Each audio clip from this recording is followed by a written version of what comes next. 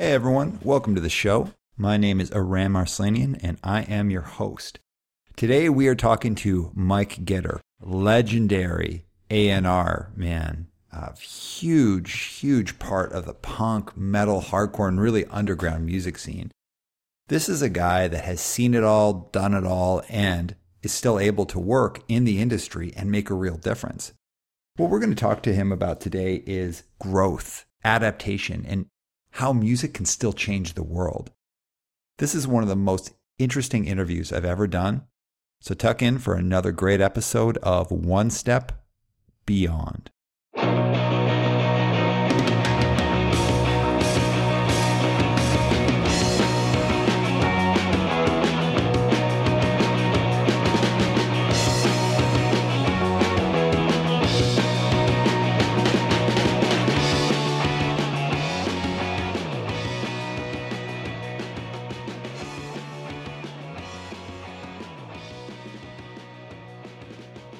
All right, everyone, welcome back to the show. Today we have the legend Mike Gitter, who I am so excited to have on the show today.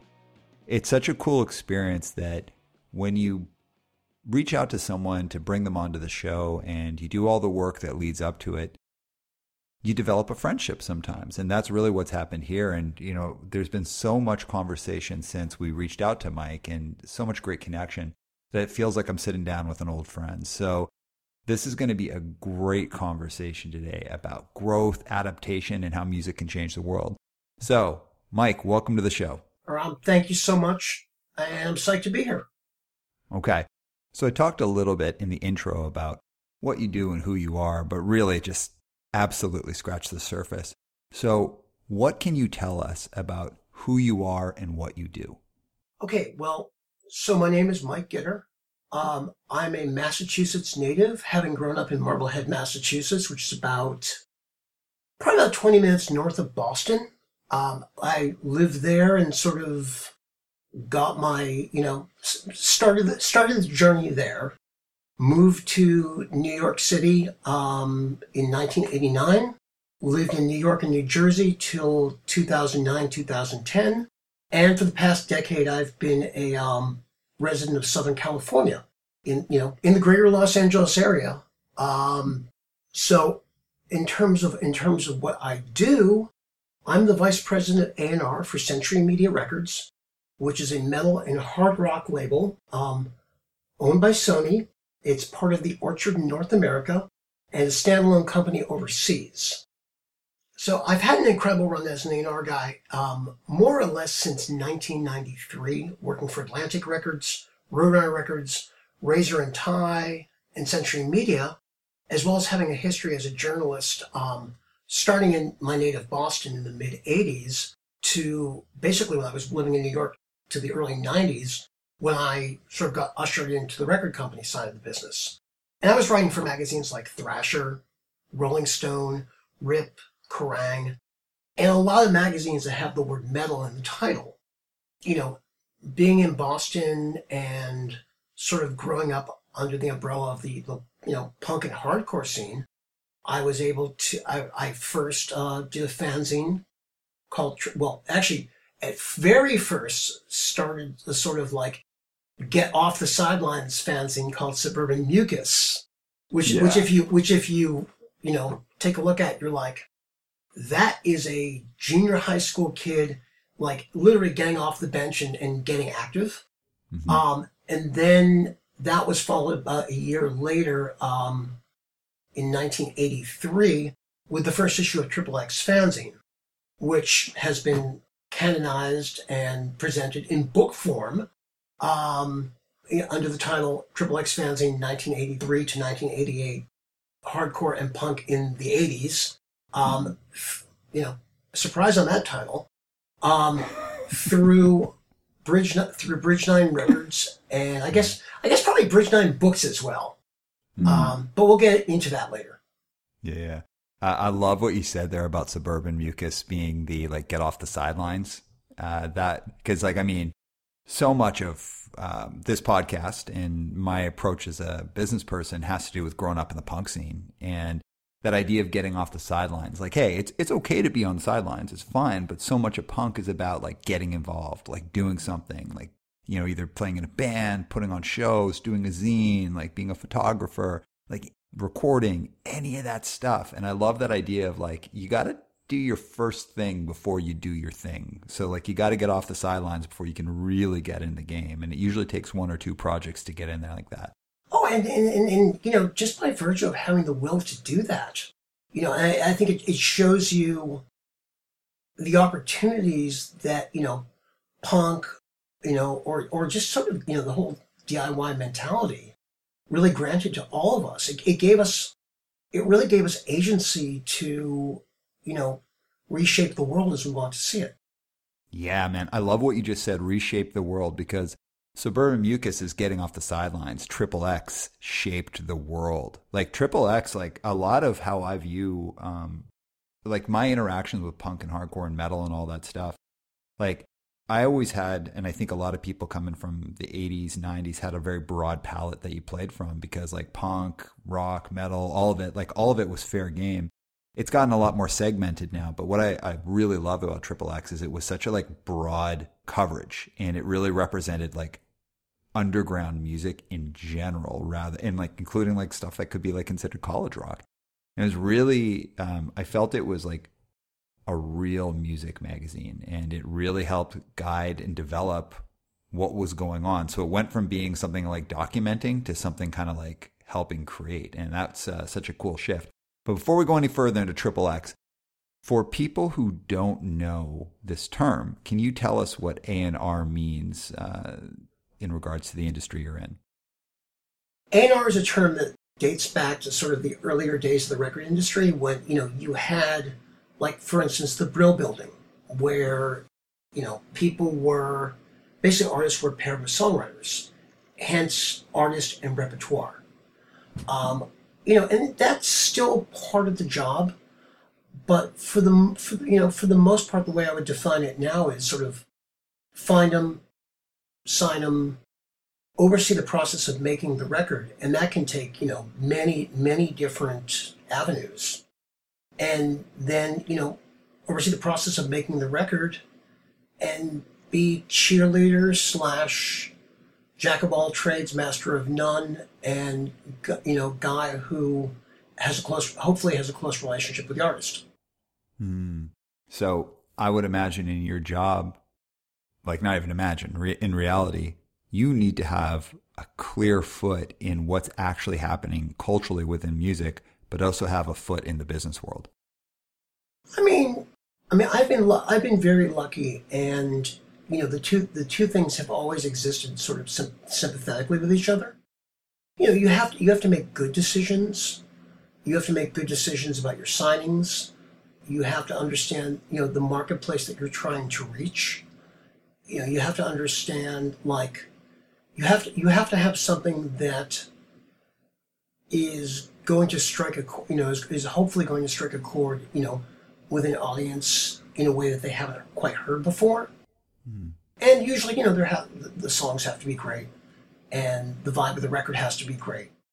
And I mean, I feel like the biggest challenge is really pulling together a record or a song or a body of work that really stands apart and stands above, you know, most of what's out there. Working on any body of work is you know, the one thing I'll say about it is there's no two records that are alike. There's no two outcomes that are ever the same.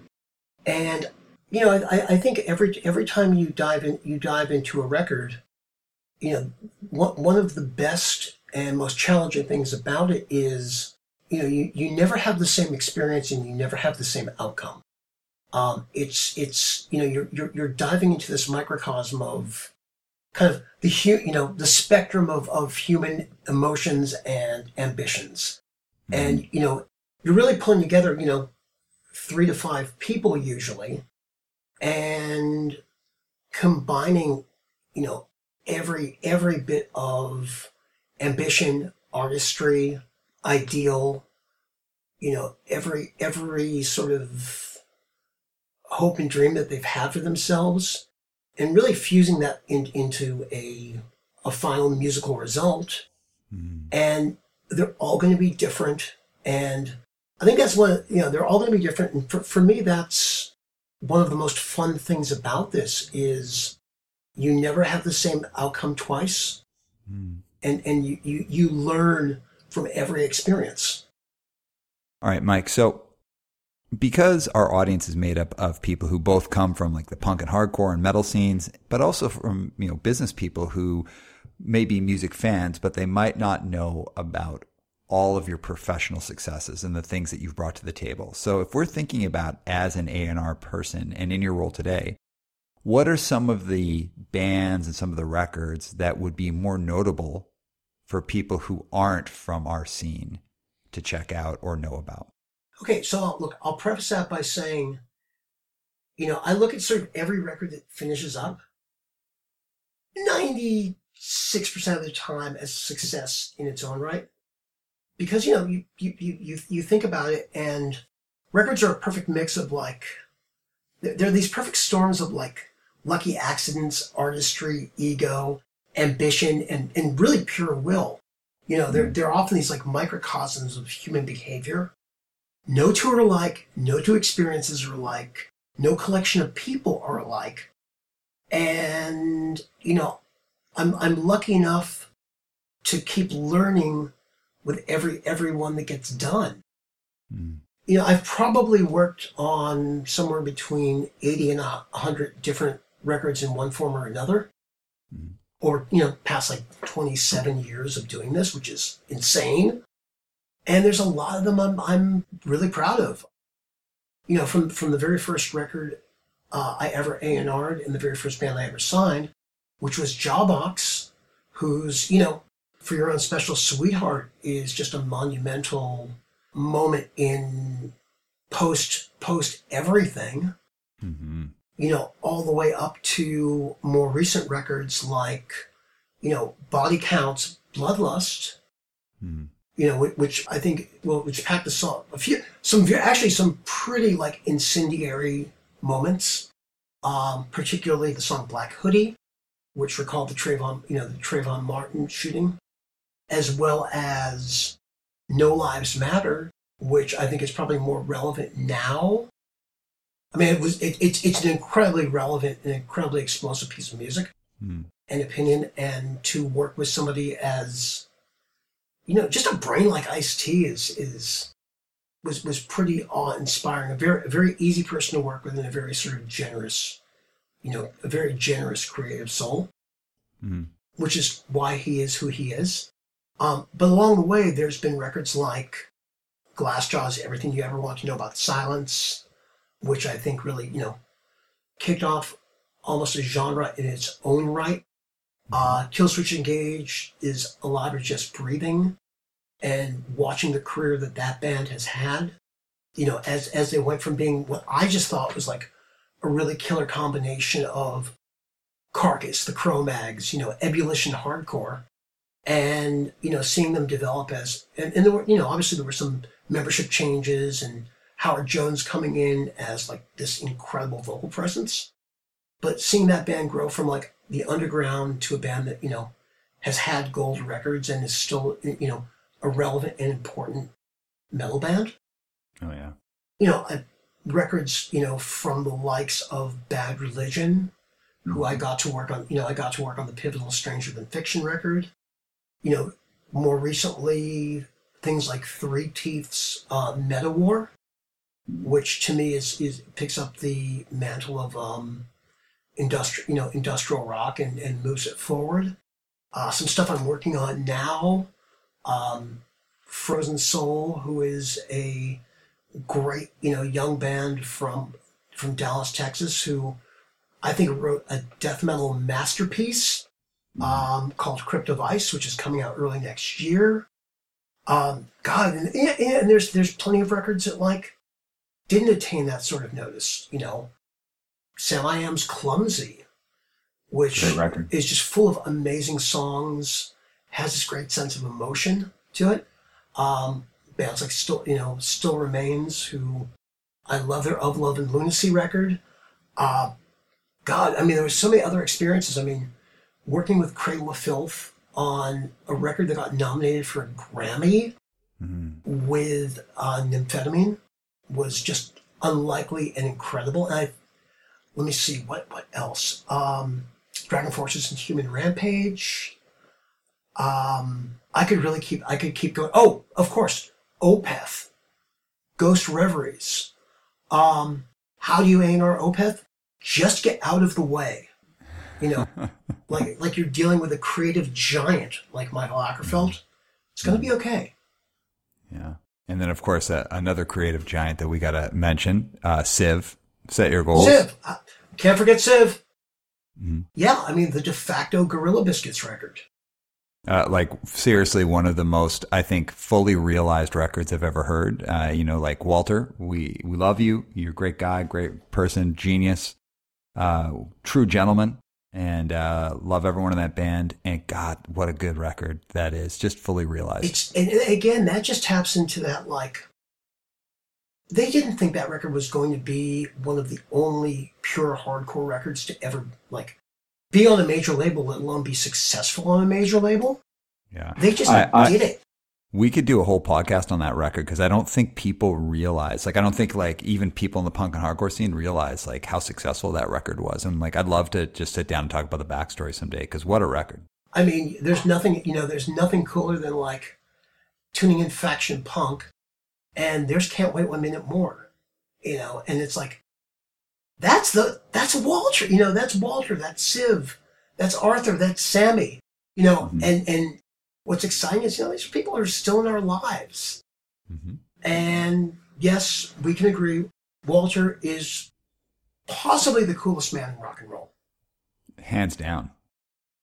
Hands down. Most effortlessly cool, incredible musician, gentle soul, good person, great musician, like all the stuff. He's all the stuff. I wish him all the success and ongoing happiness. All right, man. Anything else you want to add on this question? I mean, I could keep rattling off records. You know, I could tell you about the making of the Misfits' Famous Monsters. I could tell you about, you know, working with Il Nino on the, you know, Revolution record and sort of being in the middle of clashes between them and their producer at the time. I can rave about, I'm doing all that. Wait a second. I can rave about the Bewitcher record that I'm finishing up right now, which sounds like a cross between Iron Maiden and Turbo Negro with, you know, Kronos from Venom sort of in the judge's box. Mm-hmm. But I should probably stop. All right, man. That's the beauty of having like a storied career, right? We can go on and on and on. And I'm here for all of it, but for the purpose of this podcast, let's get back to our topic at hand. I grew up, as I said to you in one of our first conversations, I grew up seeing your name in all of these layouts for these records. And, you know, you kind of almost became like a cartoonish figure in my head, just like when you see all these people whose names show up in records over and over and over and over and over again. You're like, oh, what's this person like? What's this, you know, what's this person like personality wise?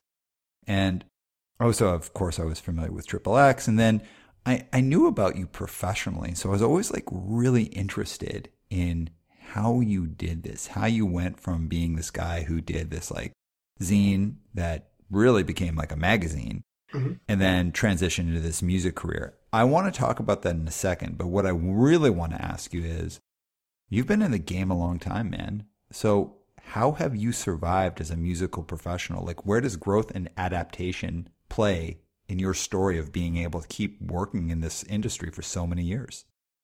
You know, I mean, first and foremost, I love music. You know, I'm still addicted to, you know, that moment the needle touches the record and something happens. And that's, you know, that's what it comes down to.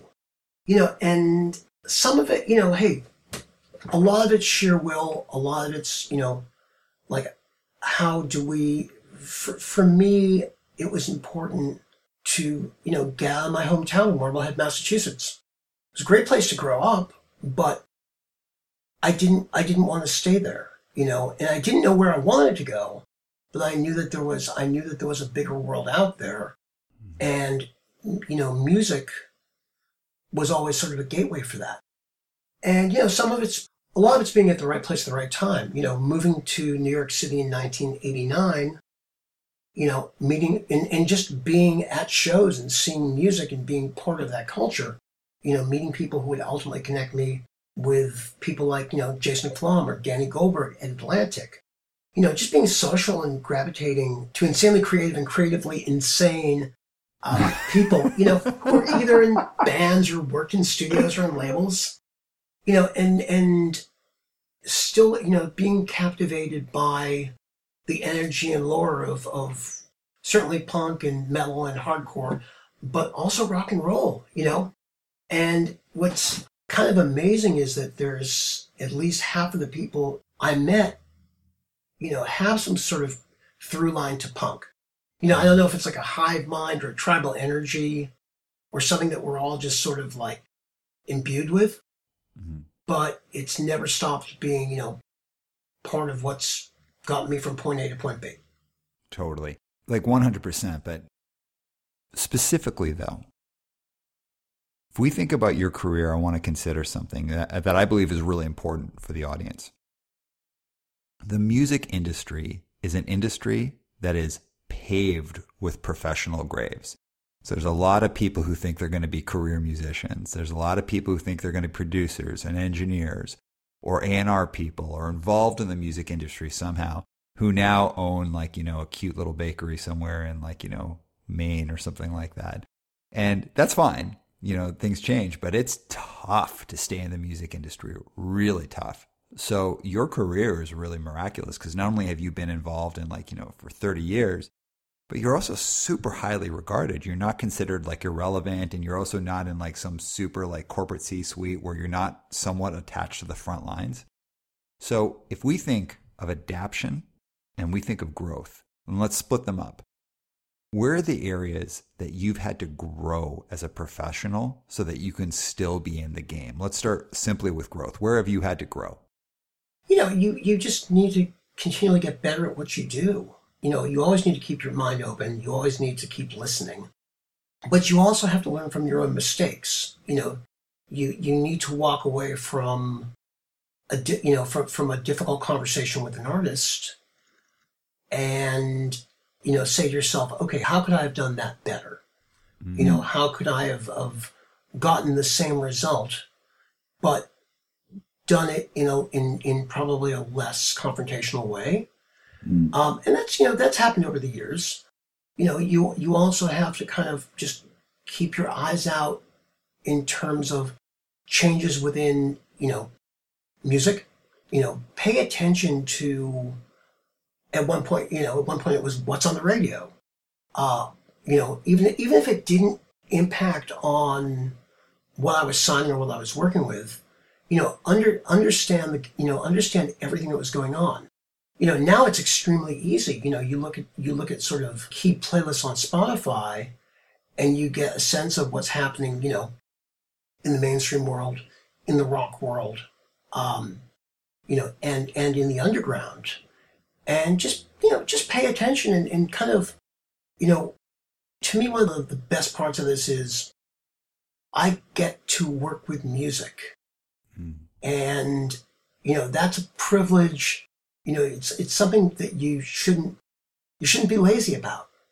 You should know the landscape and also, understand that when you're dealing with especially with younger artists, they're coming from a completely different place than you are. Their influences, their outlook, how they've grown up on media, it's all fundamentally different than what, you or I grew up on. Mm-hmm. So really it's a matter of like, just understand change. Understand that, if you do this correctly, you get to be a constant in a sea of cultural and artistic changes. Man, and that is super powerful what you just said, because, something if we can reflect back to stepping outside of music, mm-hmm. A lot of people who are in senior roles of organizations, like they are working in an organization and they're leading people who are 10 years, 15 years, 20 years younger than them. They're coming from a totally different mindset. And that really, I love what you said, understanding change and then becoming a constant in a sea of shifting things. That I believe for leadership. So not just in terms of like what's going on in a creative space, but leadership in general, like really understanding change, like understanding how the world's changing, understanding the nature of change, but also really endeavoring to be like a constant in a world that can be going through all sorts of either minor or major upheavals. That to me is the part of the essence of leadership. So that's a really, really cool thing that you brought in there. I felt like you kind of hit both growth and adaptation there, but is there anything else you want to add in on that piece? Yeah, I mean, it's funny. It's like both as a journalist and particularly when I moved to New York City, you would always see these people who were those guys. They were always like those guys, these kind of shadowy, besuited figures who you never quite understood what they did, but it was intriguing. But at the same time, you also couldn't relate. And, the ones who came down from Mount Olympus and were really part of the community, people like, I'm still good friends with Michael Alago, who to me is a enormously influential, like absolutely non-mainstream personality who has fundamentally changed the mainstream.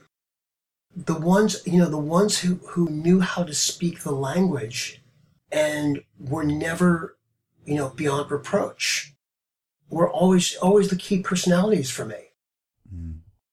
It's interesting, like what was my first, I think one thing we've talked about before is like, what was my first music industry job? Well, it was, and I think I probably had met this guy at a local record store. It was working for a guy named Don Rose. And Don Rose is largely known as the founder of Rykodisc Records. And he, is largely known as one of the fundamental, like, people who brought the compact disc into America. But at the time, which was probably about 1982, somewhere around the time I was doing the Suburban Mucus fanzine, he was doing a record label called Eat Records, which had some local success with like local bands like, Human Sexual Response or Rubber Rodeo. Kind of left of center, I guess you would call them new wave band, post-punk or new wave bands. And Don, took a shine to me and saw that I had some, energy and some moxie. And probably gave me my first job, stapling together press kits and, putting together mailings.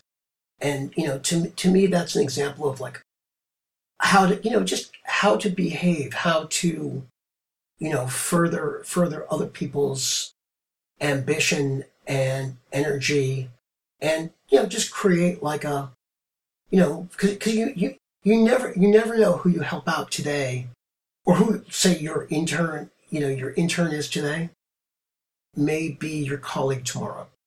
Yeah. Or your competition. That happens too. Yeah. All right. So this leads me to a question that I think is pivotal. When we think about change and artistic change, like really we think of like, sometimes I think like all of like the significant changes culturally that have happened from like art or music as in these like historic things that happened. And there's like nothing that could happen now. For example, like I think of the Bad Brains and how they changed the idea of like what the ethnic or cultural makeup of like a punk scene could be, where it's like you've got these like 4 black men who are like, yeah, we're gonna be in a punk band and we're gonna take our own space. We're not asking for permission. This is what we're doing, and in fact, we're gonna inject some reggae in there. Like huge change, huge cultural change. Or if we think of like Cro-Mags, like taking like metal and infusing it with punk, like what the hell? That's crazy they did that. Or if you think of Minor Threat, starting straight edge, like just calling something straight edge and putting that flag up and how that's changed the world. Or Youth of Today, like creating like this really consciousness around vegetarianism. These are these little bands, these teeny little bands, regional bands that suddenly have changed the world, literally changed the world. Then you think of big things like the Beatles, or you think of Rage Against the Machine and all this stuff. But from your perspective, can music still change the world? Yes. Yes. Because it's still a cultural force, because it's still cultural currency, and it's more available now. Really, since the world has moved, from an ownership model to a subscription model, we have access to everything. Mm-hmm. Granted, there's more static to cut through, but there's still a lot of room for great music. There's still a lot of room for important ideas, and there will always be somebody who wants to get up and get out, and cliche as it sounds, kick out the jams, motherfuckers. Mm-hmm. Music still has the cultural currency, to be an agent of change. To grab people in the same way that when I first heard, the Bad Brains, or first heard SSD Control, or first heard The Clash, that power and that promise is still there. Mm.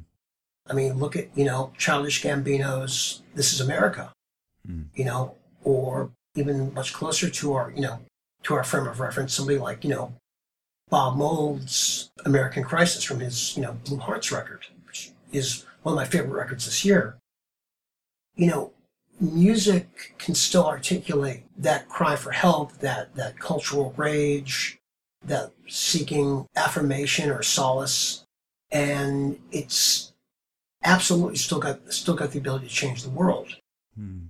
There's more of it, and like I said, there's more static to cut through, but also it's all right in front of you.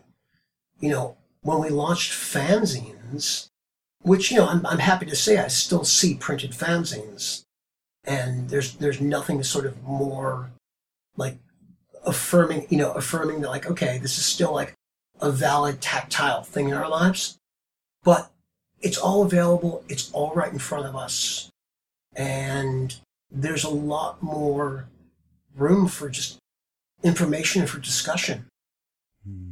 So you brought up something I really want to hit on, and this is a tougher question. So when you talked about the idea from moving from an ownership model to a subscription model, so ownership kind of traditionally being like we'd own a record, like vinyl record or a CD or a tape, we own something.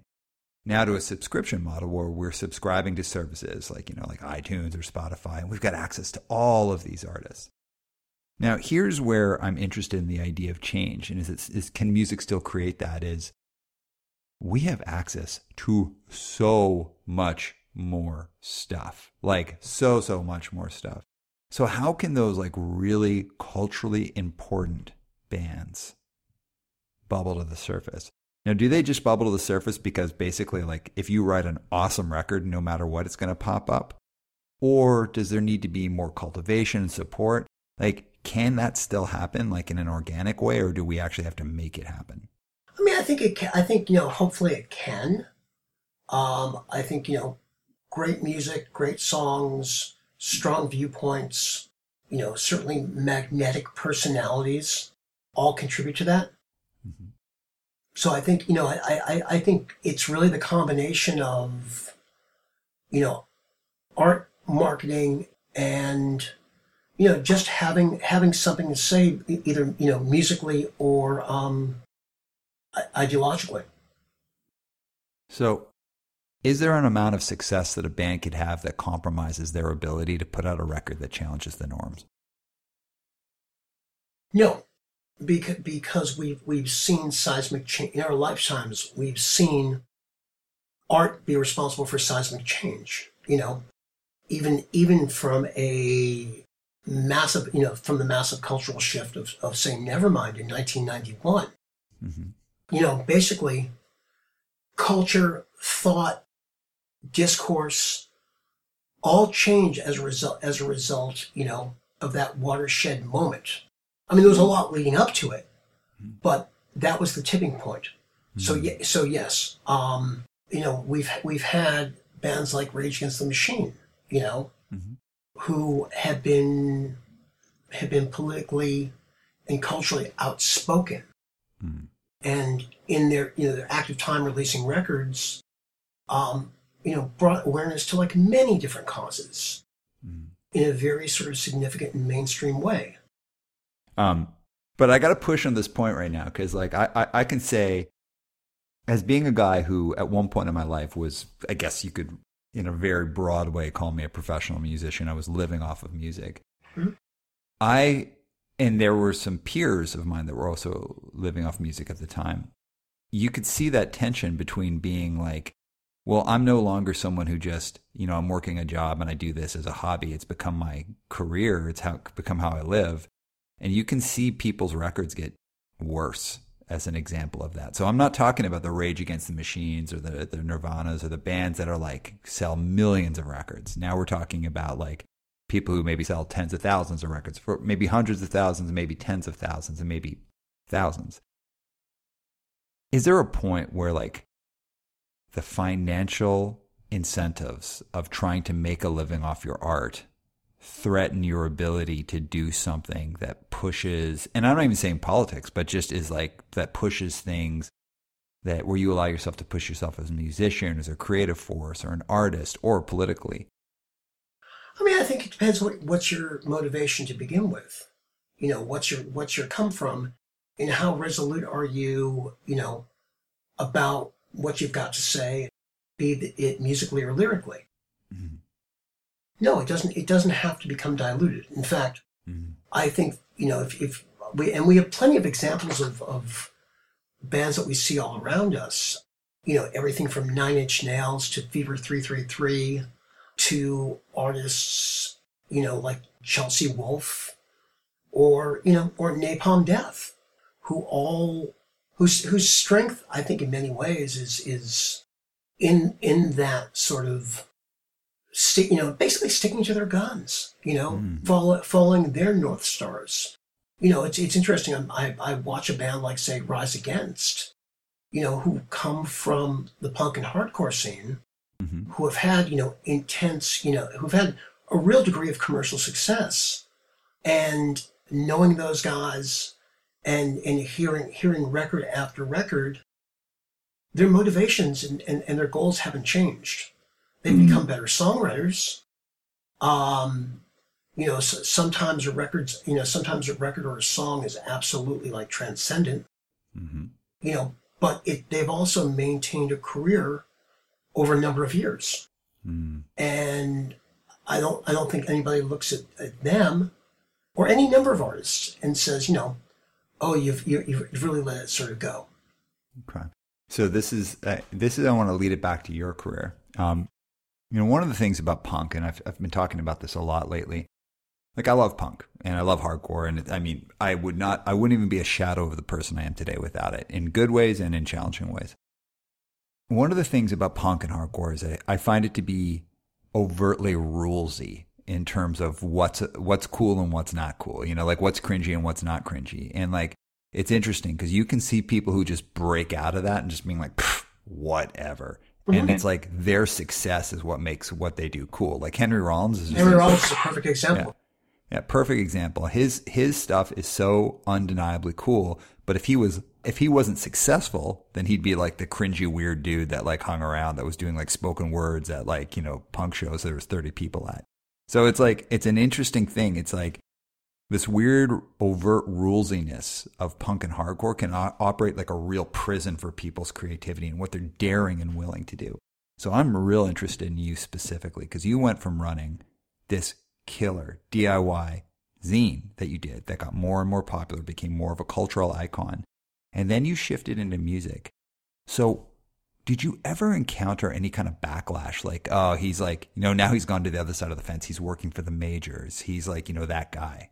Sure. I mean, there's the infamous The Problem with Music article by Steve Albini, where I get and I think Albini's point is actually pretty well spoken, and his numbers are correct, and his point of view in terms of like what it was at that point, in the early 90s for once independent bands to sign to bigger labels and have to deal with, the pressures of expectation, of budgets, of, becoming that quote unquote next Nirvana. Mm-hmm. And, he lumped me in with a number of other people who came from a DIY background, who also started working for record labels. And it was people like, Terry Tolkien, who was in the Butthole Surfers, or Lyle Preslar, who ran Caroline Records for a while, and got Al Smith, who worked at CBGB's for quite a while. And that's pretty good company to be counted in. So, again, it goes to throwing out that. Oh, and also, there was a cover of Maximum Rock and Roll, circa about 93, 94, around the time that I had begun working with Bad Religion or Sam I Am, who, I was lucky enough to make a couple of really great records with. And the issue was subtitled Maximum Greed and Ego. Oh. And, but at the same time, if you're to be judged against the company you keep, then most of the figures that they were, pointing out, be it labels like Epitaph or Fat, or I guess, personalities like Rollins, carried a bucket load of credibility and earnesty into the room. And I'm okay with being one of those guys. It's interesting. It's like, I can think of a lot of great bands, be they successful or not, who stuck to their guns and kept pushing boundaries. And some of them, because of that, have maintained careers, till today. I mean, my friends in Corrosion of Conformity are a great example of that. At one point they said, we never totally fit in, so let's keep pushing. Let's keep moving forward. And there's still a band called Corrosion of Conformity that involves at least two of the people that were on the Eye for an Eye record, making records and When You Can Tour, touring today. And it's, and it's funny. It's like, sure, bands will have missteps, but some of those missteps are some of their most intriguing moments. People always point to say, Bad Religion's Into the Unknown. Well, what could be more punk than a bunch of 17-year-olds trying to write a Kansas record and trying to step way beyond, trying to step way beyond their punching weight. Yeah, man. Well, as he said that, Patrick's on the other side of the computer, and he got a big smile and started nodding his head as soon as he said Into the Unknown. Yeah, it's interesting to me, and I don't complain about it at all. I actually kind of I love the idea that punk and hardcore is so we care about it. We care about the culture and all those things. And what I'd say to people is when I think about this, I think it's this kind of one of the big differences between someone who's on a normal career path versus someone who's a punk coming out of that scene is that the idea of growth and change in most careers is good, really changing who you are, getting, trying new things, growing. But punk and hardcore has this real guardianship of staying the same, being who you are, or being that person. And I'm not against that. It's whatever. But people who come from that scene who are trying to do something more with what they learned from punk and hardcore, I find them intriguing. And I really love when people can just really comfortably throw off those norms and be like, no, I'm still punk. I'm totally still punk. I'm just applying what I learned and who I am in a different place, in a different way.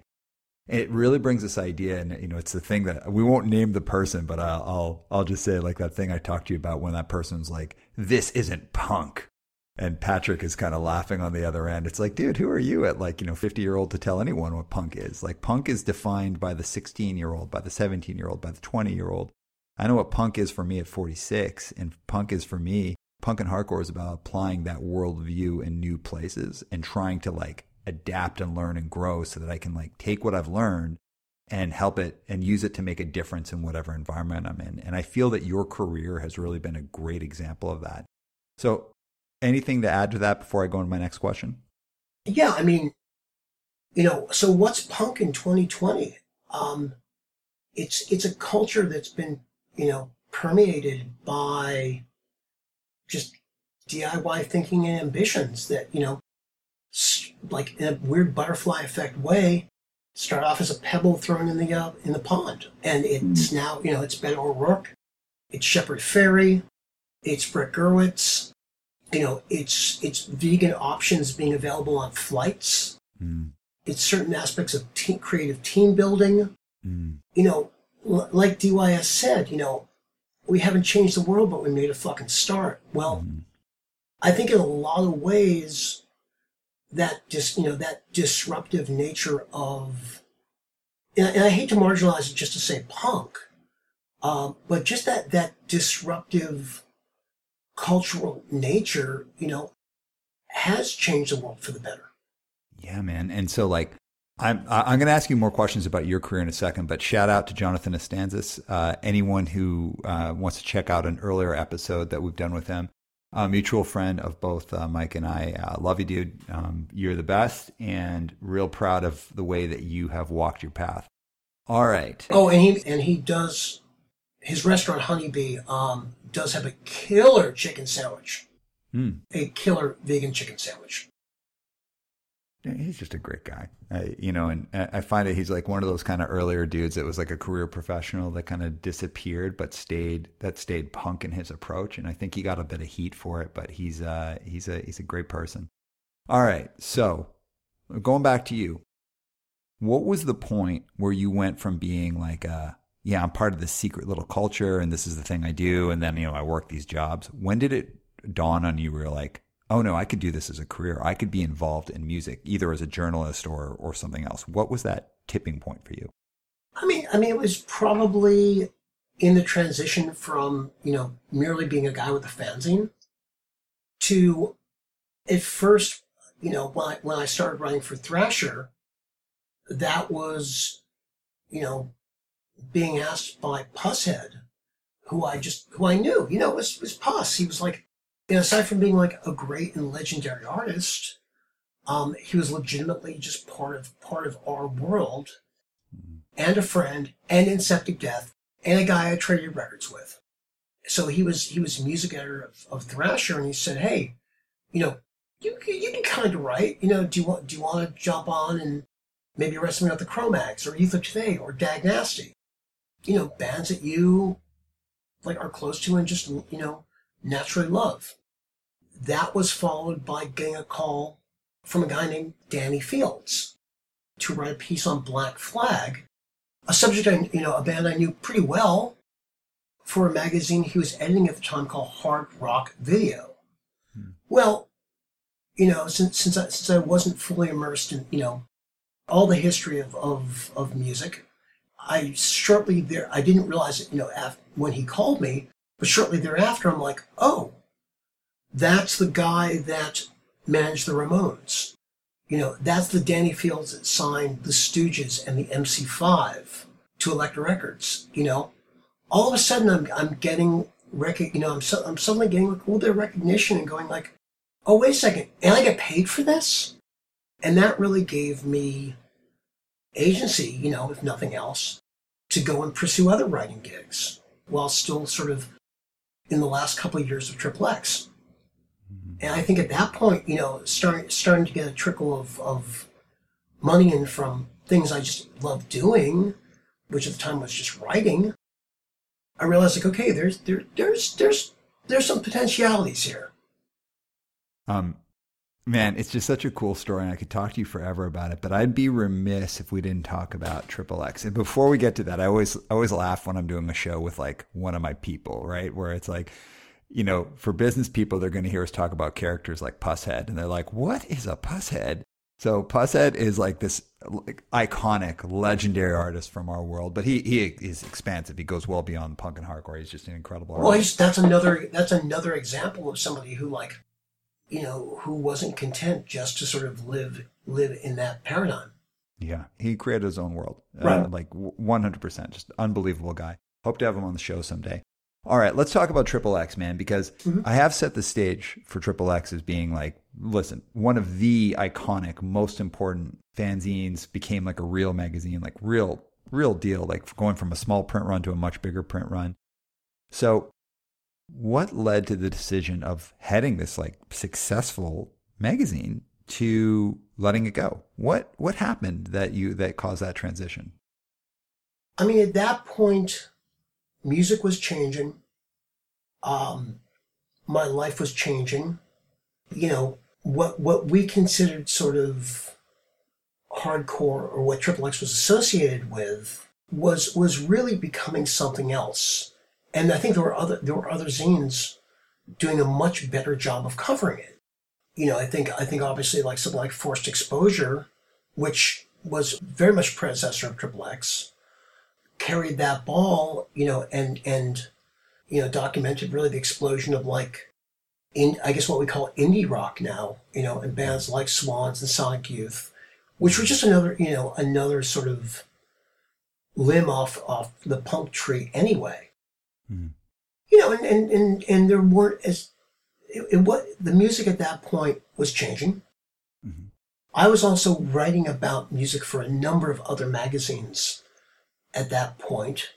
So it became less, you know, Triple X wasn't my only outlet at that point. And, you know, I dabbled in playing music around that point, which was another sort of, we can talk about that. It was sort of another avenue for me, I think, albeit, I think unsuccessfully. And by the way, never with a professional sort of mindset on that. So it was kind of time just to kind of wind it down, you know, and the one thing you know, if you look at like what frames Triple X, it's Minor Threat to Fugazi. Mm-hmm. It's you know, I think we were a great second generation hardcore zine. Mm-hmm. I think we documented a lot of music in motion. Mm-hmm. I think that, you know, there were a number of changes that happened over the course of the 6 years I did it, and you know, and that was everything from the birth, you know, really the birth of post-hardcore, Revolution Summer, you know, proto-emo, crossover, youth crew, metal, speed metal, you know, all the variations of metal. And, you know, that wasn't, that at that point for me, that wasn't Triple X anymore. Mm. So, you know, it was, and I'm pleased to say we sort of left, you know, we left a good looking corpse. All right. And, you know, the one thing I wrapped it up after about 20 issues. The only regret I have, and God, I wish I could find this cassette somewhere, is that there was a final interview done for what would have been the 21st issue. And it was a conversation between Al Burrell from SSD Control and Ian Mackay at the first Boston Fugazi show. And it was great because you know, you've got these two old friends at that point coming from like completely different points of view, and yet they're not dissimilar personalities or intellects. Mm. And you know, I wish I wish I could find that cassette. I wish you could find it too, man. All right, let's hit the last couple questions here. So someone who we have to thank for also connecting us and you know, putting out the Triple X collection is Chris Wren from Bridge 9. So thank you, Chris. Shout out. Thank you, Chris Wren. Love you, dude. You're a great guy. All right. So man, you put out this Triple X collection, and I know it was a long time in the making. Mm-hmm.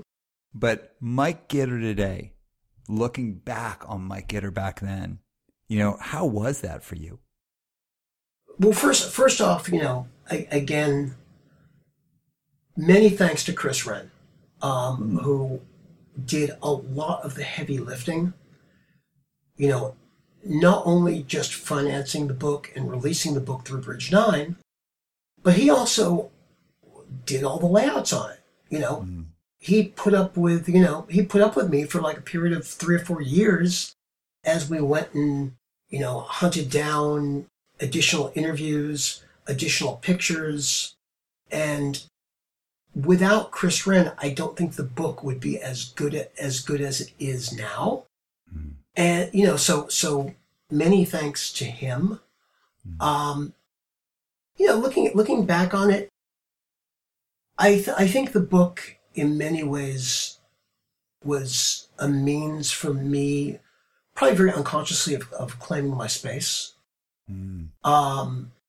of going back to, just a period of complete naivete, and complete, like, first impulses, fearlessness, being in love with music, being in love with possibility, and being, motivated by nothing other than wanting to put out a kick-ass fanzine, wanting to write about music that I felt was, essential, important.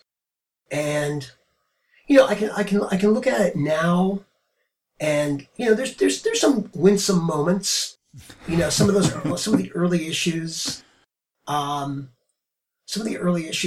they're primitive and sloppily laid out, but there's a rawness that I think is still, there's a rawness that's charming, that grew into something that was a lot, it grew into something that I think was, as competitive as any of the zines that I, basically were influenced by or, ripped off. Those being like, Forced Exposure, which came before me, Flipside, which came before me, DC's Thrill Seeker, Maximum Rock and Roll, Leading Edge from San Diego. I was kind of it was kind of a contender at that point, and I'm still proud of it in that regard.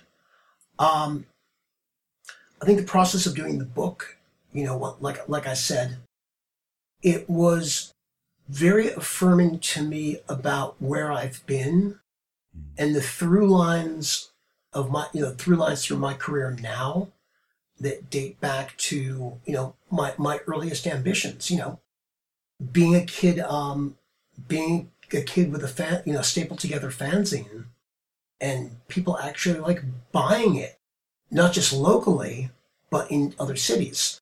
But I will say one of the funniest, or one of the most who would have thunk it moments, going back to the release of the first issue, I think it was on June 6th, 1983, which was basically Triple X's birthday.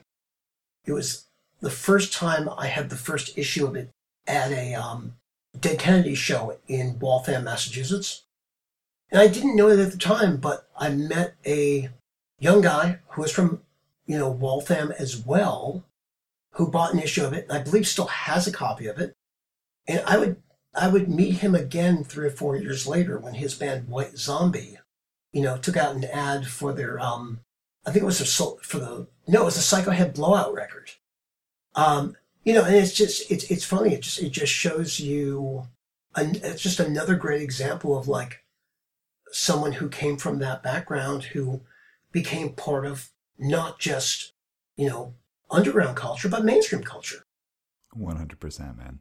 Again, like someone who took what he learned in one world and was fearless enough to take it somewhere else and make waves with it. All right, so 3 final questions. This is it, and then whatever you want to close off with. All right. First question. Was SSD as good live as legend says? When they were on and they were crushing it, there was nobody who could touch them. There was nobody who was heavier. There was nobody who had more of a charged message. They were the sound of our town. They were the band that organized everything. Al Baril was, the guy who gave us help and gave us direction, and deserves every bit of credit he gets for really creating a scene in Boston. So, again, when you say SSD and you say anybody who grew up in Boston around that point, SSD was everything.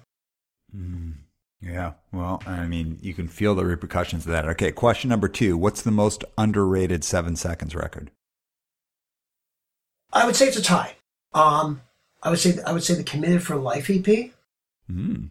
which is, because it's sort of the stopover between Skins, Brains, and Guts and all the material prior to that, Mm-hmm. through like 3 demos, where, you heard which were primarily like influenced by like, Sham 69, DOA, a lot of English punk, and the Crew. And for the most part, most of those songs don't appear on the Crew. I think This Is Angry is the only one that sort of gets reprised. But that's the moment where I think they became a lot more infused with East Coast, particularly DC influences, and really became the 7 Seconds that we knew them and now know them as today. Mm-hmm. I also think the Praise EP, which probably hasn't been in print in quite a long time. So Kevin, please get it back out there. Those were songs that picked up, after New Wind, which saw them, which to me, New Wind is still very much of a classic 7 Seconds record. Mm-hmm. It's a little more melodic, but I think the message, and sort of the trappings of classic 7 Seconds are still there. Mm-hmm. Praise is the moment where they step out of the box, and you still very much feel they step out of the box, and you feel that liberation from their past, but they're also stepping out of it and following their own ambitions and inclinations and muses. Mm-hmm. And they became a band for the next couple decades, really. Well, Kev, Steve, Troy, Bobby, love you guys. You're best. Great band, start to finish. Never put out a bad record, in my opinion. All right. I agree with that totally. All right, last question. What's one band that you feel just never got their due? And it could be a band that got big, but they didn't get big enough, or they don't get enough respect and retrospect. But what's one band that you can be like, you know what? They really just never got their due. Well, there's 2 Boston. See, I always, you say one, I'll take 2. On one hand, Siege was one of the, for a long time, sort of one of the great underappreciated Massachusetts bands. I mean, eventually that demo sort of was dubbed and copied, and 10th generation copies of it got to people in, Japan and the UK and all around the world, and Power Violence was born. Mm-hmm. So, and that's a record that I can listen to today. It still sounds immense. Mm-hmm. From what I understand, it was a 1-night live recording. Oh my God. You just think of like the blinding intensity in the room at the time, like what was going on, the happy accidents, and the just everything, just the sheer intensity of those 4 people, and Lou Giordano capturing it like flawlessly. Mm-hmm. Offhand, I think one band that didn't get enough credit due and still doesn't was Jerry's Kids. Mm. As much as SSD was the sound of the city, and DYS and Negative Effects were sort of like the Boston flag wavers, Jerry's Kids were in some ways much more musical. Mm. Much, they had a personal intensity about them that makes me think of them as sort of they were Boston's Black Flag. Mm. They were incredibly disciplined. They practiced literally every day. You listen to some of Bob Sensi's guitar performances, and they're like, "What's that?" Or Brian Betzker just sort of doing like these insane fills throughout every song that make like perfect sense and no sense in the same breath. And Rick Jones like leaving it all on stage or on record. And I think it was funny. That was that was probably the band that, like, over the course of working on the Triple X book, sort of became the band of the book. A little unsung, and just so ripe for rediscovery. I was very lucky, when we did the New York release show for the Triple X book, I was, honored to have them headline it. Mm-hmm. And, it was still one of the high points of that experience. And actually, now I'm thinking about it, going back and, thinking about the Boston release for the book as well, we had Kevin Seconds doing an acoustic set along with the Proletariat. Mm. And to me, that summed up the Triple X experience, which was both local and Bostonian, mm-hmm. but we weren't restricted to that. And hopefully, that sense of like communication and outreach that a band like 7 Seconds had, and that, intense political sort of, thing about the Proletariat, we encompassed that night. All right. So this has been an incredible conversation, Mike. I've loved every single second of it. As we're wrapping up, anything that you want to add in about growth, adaptation, and how music can change the world? I mean, like I think I've said a few times, stay true to your personal North Stars. Never lose that sense of like, this is rad. Mm. That you had when you first discovered, when you first fell in love with, be it punk, hardcore, rock and roll, DIY culture. But also don't be afraid to put it in front of as many people as you can.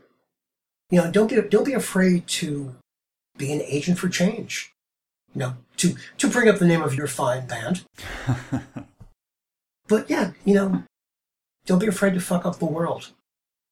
Because sometimes it needs it, and every kid has a voice, and we should use them. Heck yeah. All right. Well, Mike, this has been an incredible conversation. There's so much I've taken away from it. There had so many aha moments. And for people who are listening who aren't from the punk and hardcore world, I want you to think about that staying true to your North Star. Why did you get involved in the business that you're in right now? What are you doing that you're passionate about, and are you staying true to it today? One person who really believes in something can change the world for good. And if they really believe in something and they stay silent, they can let that world change for bad. This is the moment where I encourage everybody. We're in uncertain times, wild waters. This is the time. If you believe in something, you got to push for it. You got to stay true to yourself. You got to stay true to others. You got to stay true to the world.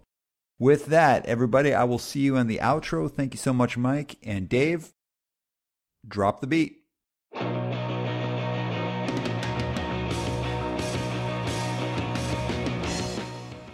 Damn, Mike Gitter. You absolutely delivered on that one, my friend. When I think about being a business person, and I think about being, a creative, like someone who plays in bands, you gotta be able to grow. And growth isn't just by sitting in the same space and seeing the same things. It's by holding up a mirror to yourself. It's by getting feedback. It's by trying new things and then adapting to the challenges. We can't shy away from the pain points. We gotta push through them because that's what makes us stronger and better. And I'm just gonna say, at the end of the day, we are living in wild times right now. And I am more convinced than ever, especially after that conversation with Mike, that music can, does, and will change the world.